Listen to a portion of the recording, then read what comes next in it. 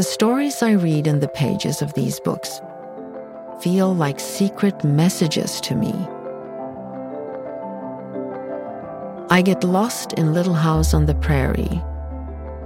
I'm especially drawn to the father in the story, one of the many imaginary fathers I collect from pages of the books I read and the movies I watch.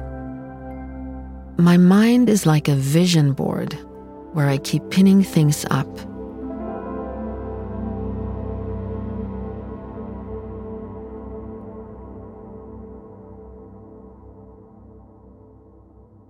As a small child, Gordana Biernat loves to spend time with her grandfather, who tells stories of the folkloric magic he sees in the trees and meadows in a tiny Serbian village.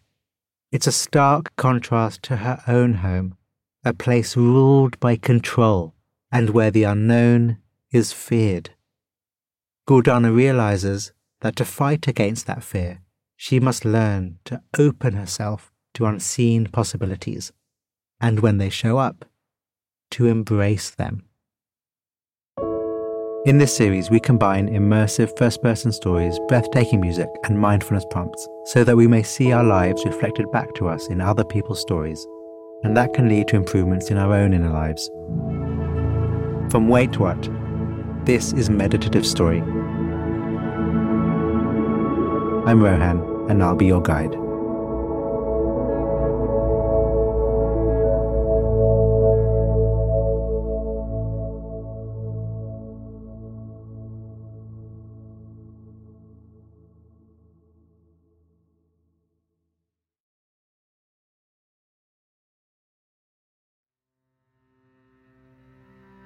The body relaxed. The body breathing. Your senses open, your mind open. Meeting the world.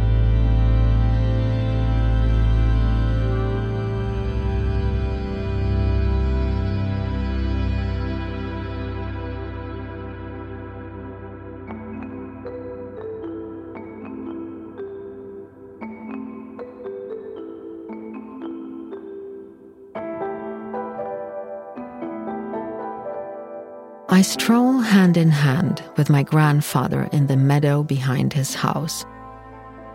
We're in the tiny village of Paljane, Serbia. The ancient trees cast long shadows in the late afternoon. Their leaves whisper in the warm breeze. To grandfather, these trees are sacred. They're alive. We talk to them. From time to time, I look up at him as we head into the forest. The brilliant blue sky acts as a backdrop behind him, framing his face, his soft white beard. He's not tall, but he towers above me. I'm only 6. I meet his kind eyes. I trace the deep wrinkles in his face, and as we walk together, I don't see him as old. I see him as my friend. Grandfather has no formal education, but he's the wisest man I know. He moves slowly, not a hurry in the world. A farmer for many generations, his weathered hands reflect his deep connection to land. He knows everything about this place. As we continue our walk, my ears tune into the sound of running water. We come upon a crystal clear mountain stream. I can see every single stone on the stream bed. Grandfather loves to tell me stories about the unseen world, things that are beyond the realms of our senses. Today, he tells me about vilas, sublime wild fairies that dance in the early morning mist. My eyes widen. He reminds me, once they reveal themselves, it's important to observe them from a distance. admire their beauty without disturbing them, like all things in nature.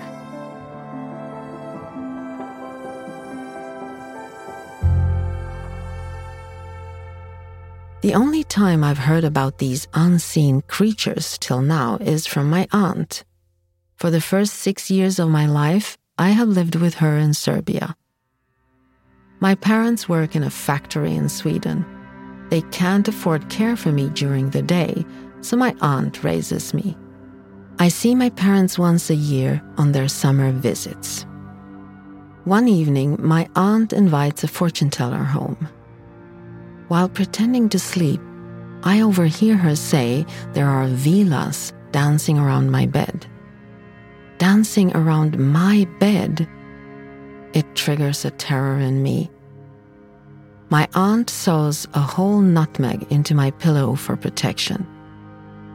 To my aunt, the unseen, the unknown is nefarious, a clear cause for concern.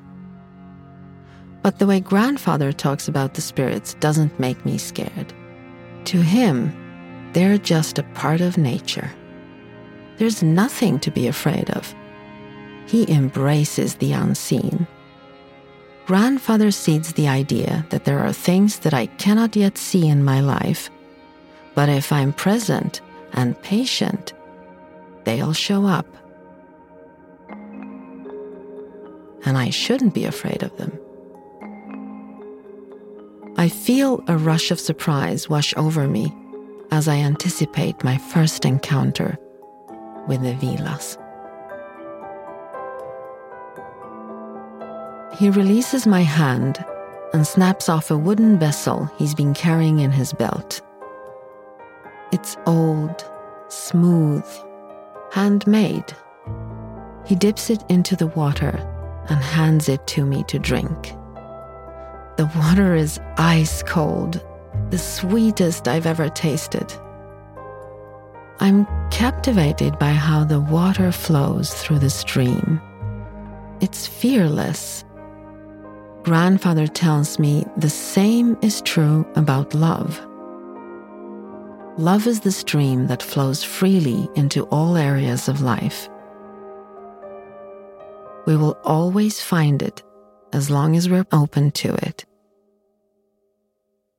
In the wrestling between love and fear, there's always a choice. As the sun dips, my grandfather turns to me. Today will be the last day you see me. I know this already. I'm moving to Sweden to live with my parents, and I'm here to say goodbye. I dread leaving. The thought of it turns my stomach upside down. It's my time to leave, and we'll not meet again, he says. There's something so final about the way he declares this. A pain washes over me. He's healthy, vibrant. It's like he knows something, but I can't imagine what. I nod my head and take my seat beside him. We watch the water. We don't speak. I put my head on his shoulder and close my eyes. I imagine the vilas dancing, observing them from a distance, floating and dipping. A few months later, my grandfather passes away. It's been 6 months since I moved with my mother and father to Sweden, and I'm devastated. Grandfather's stories create a connection for me to the unseen world. He shares a powerful truth I carry into my life. We can't see everything, so be open.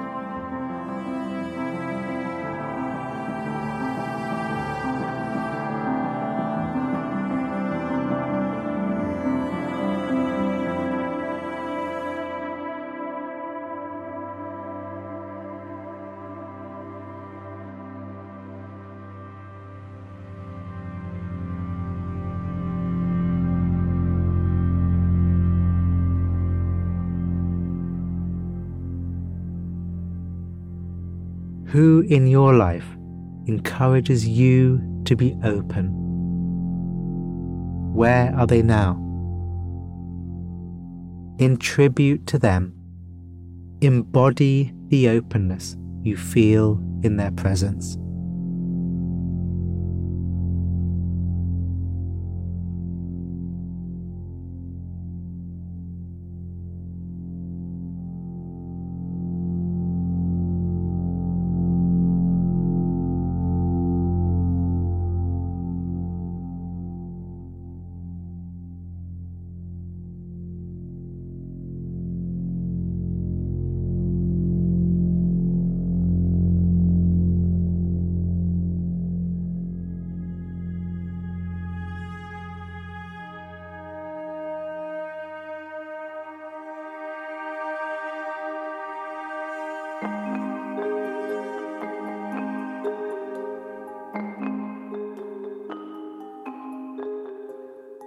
I slip out the front door and carefully close it behind me, silently praying it doesn't make a sound. I'm 11 years old. I have to make this quick. I only have a minute or two before Father realizes I'm not in the house anymore. I run to the grassy area by the sidewalk and pluck a few small flowers. Once I'm back inside, I place the flowers in a miniature vase and put them by my bedside. I lay in bed that evening, soaking up the sight and smell of the flowers before I fall asleep. They're bright, yellow, and alive.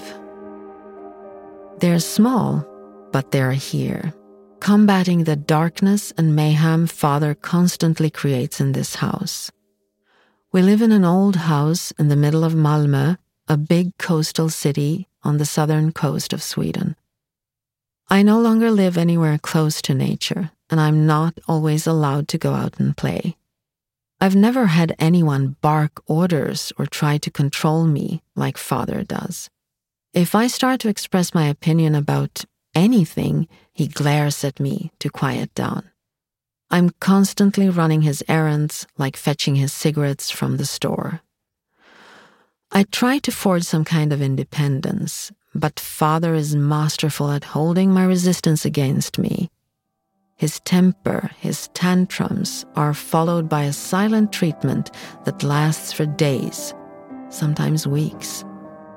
Eventually, he wears me down to submission. I learn what I need to do to please him so he won't carry his anger to my brother and mother. I learn to read his face to understand how not to agitate him. I'm constantly dodging fear. The irony is, my father once sought his own independence. Long ago, he decided he didn't want to farm the family land. He had an urge to explore the world, not to be rooted in one place. He didn't want his future to be controlled. I recognize myself in him when I think about why he left. But now, he fears anything in his life that feels out of his control, including me. I think back to what my grandfather said about being open to the unseen. But how can I be open when I have so many reasons to be afraid? My bedroom is a really small space. I pull out the stack of books from beneath my bed and lay them out on top of the covers. This is something my father can't control, no matter how much he tries. He especially hates when I read books written in English because he doesn't understand the language. These books are part of my English lessons, I lie. The stories I read in the pages of these books feel like secret messages to me. I get lost in Little House on the Prairie. I like to imagine they're my real family. I'm especially drawn to the father in the story. One of the many imaginary fathers I collect from pages of the books I read and the movies I watch.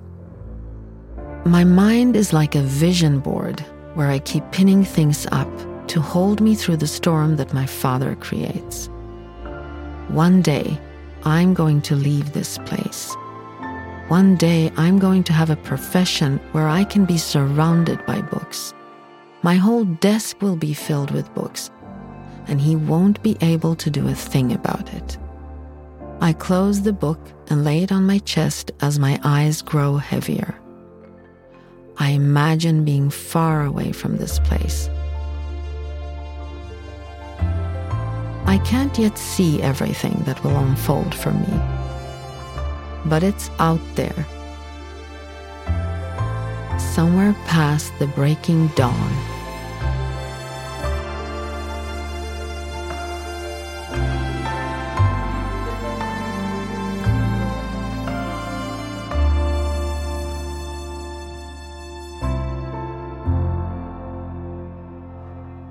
One evening, I'm grounded, laying in bed. My parents watch Singing in the Rain in the living room. I've seen this movie many times before, and I start singing along in my mind.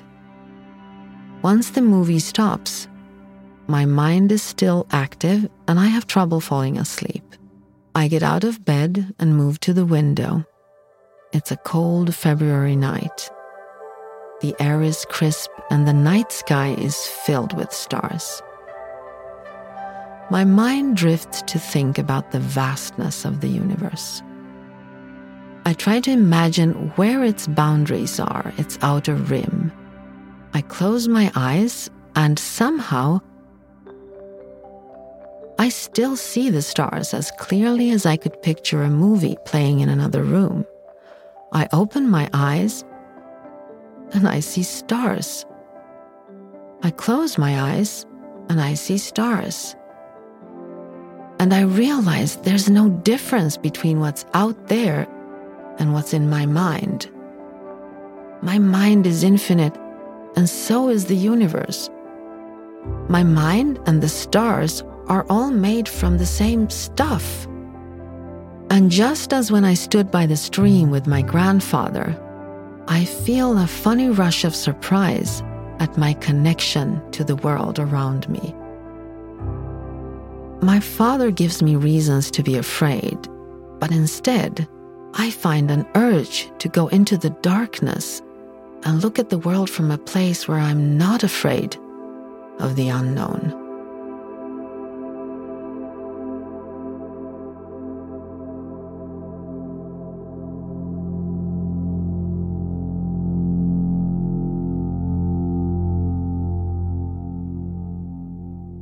We all have parts of our lives where we're seeking a change.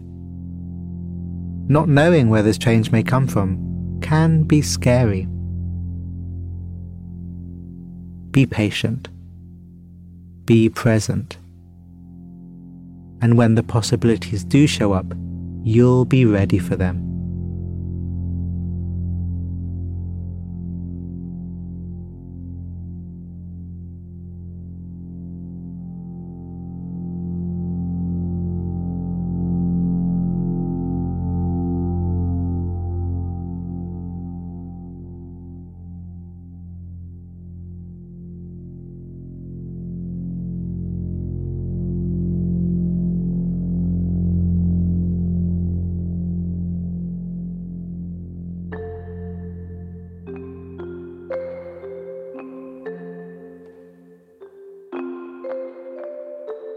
The salon smells like hair products.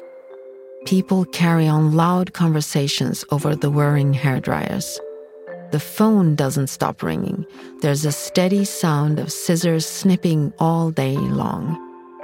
When I decide to study economics in school without seeking my father's approval, his punishment is to choose my profession. My independence frightens him. It needs to be managed.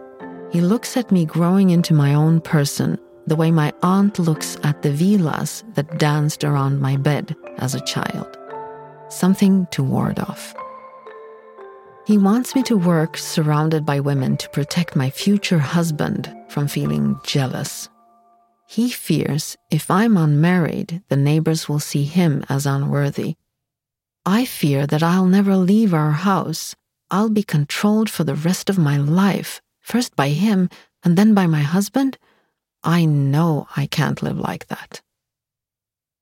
The ladies who work at the salon are a team. They invite me to go out, socialize, have a drink with them after work. I can't join them because of my circumstances at home. They sense working here isn't my choice. My secrets create distance. I'm styling a client's hair when a man walks into the salon for the first time. His features are striking.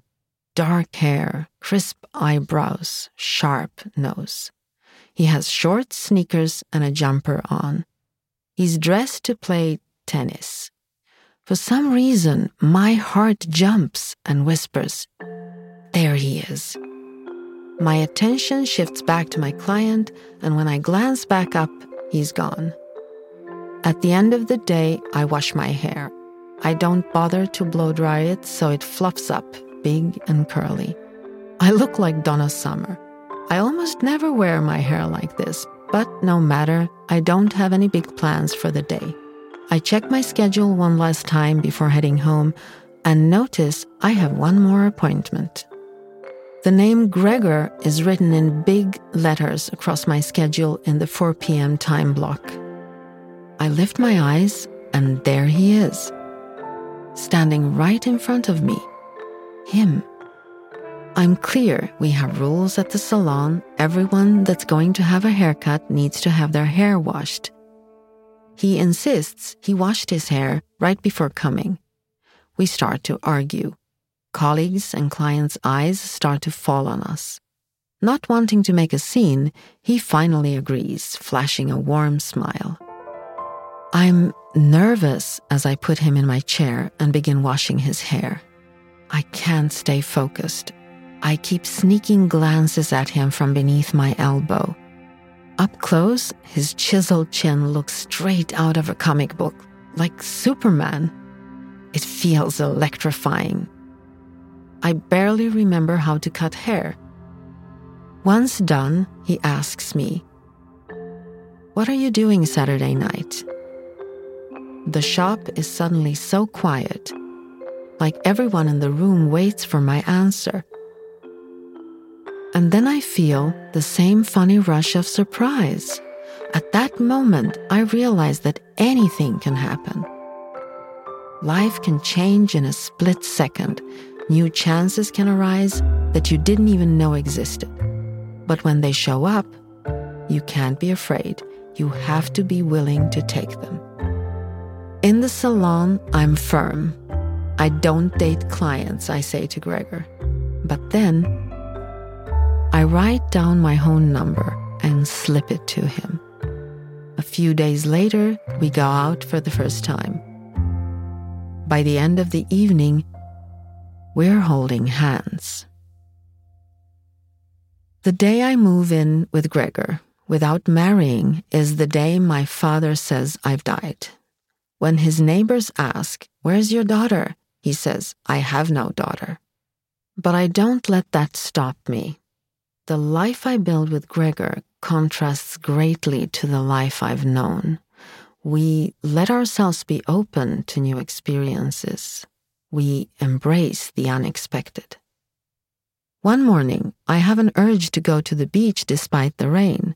It still takes me time to get used to the idea of not having my every thought questioned, my every decision scrutinized. But Gregor jumps at the idea of our trip, rain be damned. We set off in the car, and by the time we arrive, the clouds clear. We soak in the warm sunshine. My life begins to fill with such experiences. Gregor and I steal a moment to sip champagne at 11 o'clock on a Wednesday morning. Nobody does that. It's previously unimaginable. All these small delicacies feel like abundance to me after a life suspended by fear. As my perspective shifts, unseen magic suddenly becomes visible all around me in my day-to-day life. I step out of our home and take in the beauty of an apple tree in our garden. I can tell something is changing from the inside out about this tree. A branch is about to push leaves out. A transformation is taking place, though you can't see it yet. A few weeks later, there's a flower. A few weeks after that, there's a little bud. And then, a few weeks after that, I hold an apple in my hand. Take away the dimension of time, and you have magic right in front of your eyes. I make apple pie to enjoy with Gregor and our son, Hubert. It is literally magic how things pop up in this world, going from nothing to something, from budding branch to apple pie baking in the oven. It's this kind of magic that I was closed off to for so many years under my father's influence, like my grandfather always alluded to. I just need to be patient and present when it shows up. I step on the soft green carpet in the library in my new home. This is my sanctuary. The ceiling-to-floor shelves are lined with books that explore everything from art to mystical subjects. Stepping into this space has become a ritual for me. In Swedish, we call it egen tid, my own time. I plant myself in front of the warm fire and begin to write. I think back to my grandfather and how he gave me the courage to realize that what is unseen doesn't have to be unsafe. As I sit here writing, I think about the vilas dancing in the distance, and I open myself up to the next funny rush of surprise that might come my way.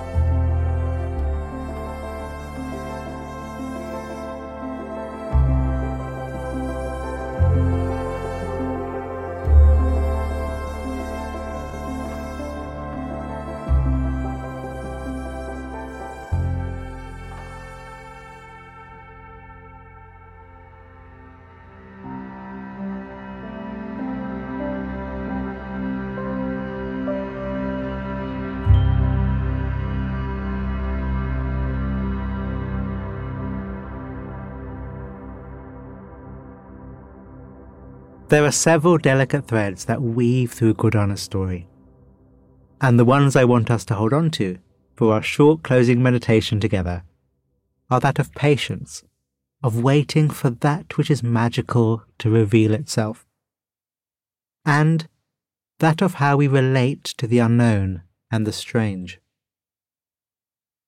How do you relate to the unknown and to the strange? Do you actively go out to seek it? Or do you prefer to stay comfortable and in the world of that which is familiar? There's no right answer here. It's entirely natural to want to stay warm and cozy, to say no thanks, to that which is not known, other, beyond where we feel comfortable. I do it all the time. So something I actively work on is saying yes more, in my relationships, in my practice. So how about we do a yes meditation? I'll assume you said yes. Letting the body be soft, gentle upon the earth, not a burden. Turning inwards, just for now. Slowing down.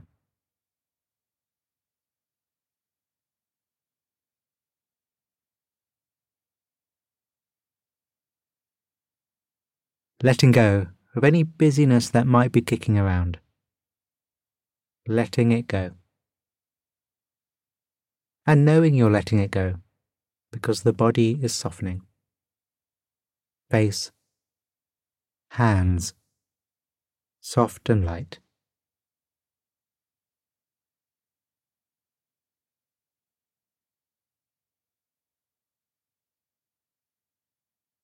And what we'll do is sit and wait.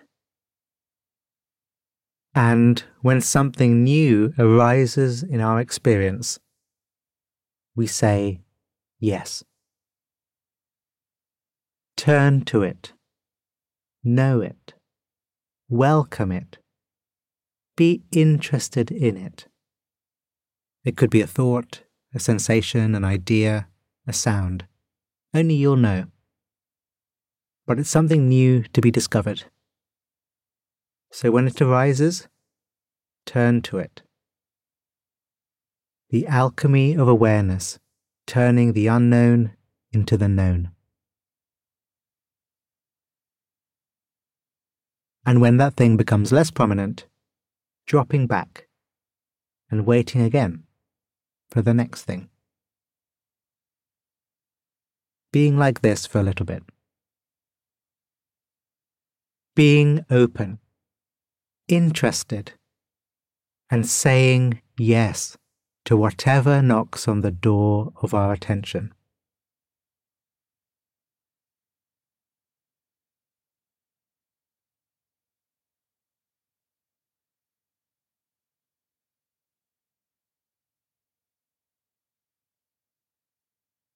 Okay, and now resetting and waiting again. Not knowing what we're waiting for. But when it does arise, turning to it.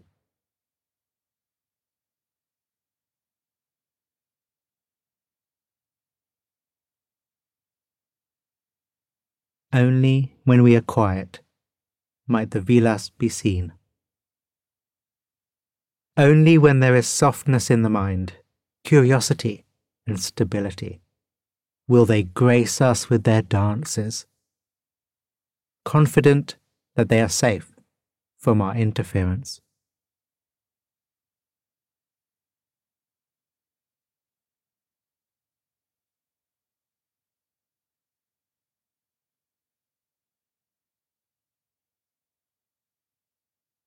Let's keep this intention fueled, shall we? For the rest of today, tomorrow, and beyond. To practice waiting, welcoming, and wonder. So thank you again, Gordana. And thank you.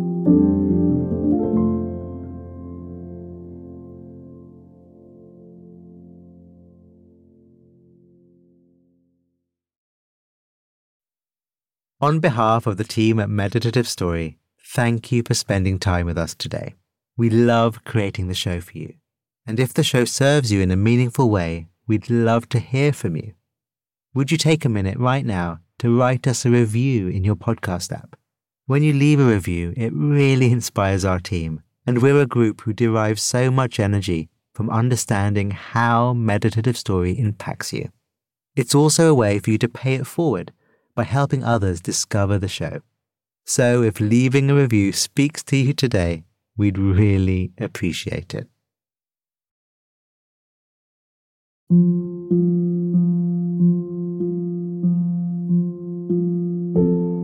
Meditative Story is a Wait What original. Our executive producers are Darren Triff and June Cohen. Jay Panjabi is our supervising producer. The series is produced by Dorothy Abrams. Original music and sound design by Ryan Halliday. Our script writers are Hannah Brencher, Peter Keckley, Marie McCoy Thompson, and Florence Williams. Mixing and mastering by Brian Pugh. Special thanks to Emily McManus, Anna Pizzino, Sarah Tartar, Kelsey Capitano, Tim Cronin, Sami Oputa, Leah Serametis, Colin Howarth, Chineme Ezekwena, Charlie Menezes, and Adam Heiner. And I'm Rohan Gunatilaka, creator of the Buddhify Meditation app and your host. Visit meditativestory.com to find the transcript for this episode.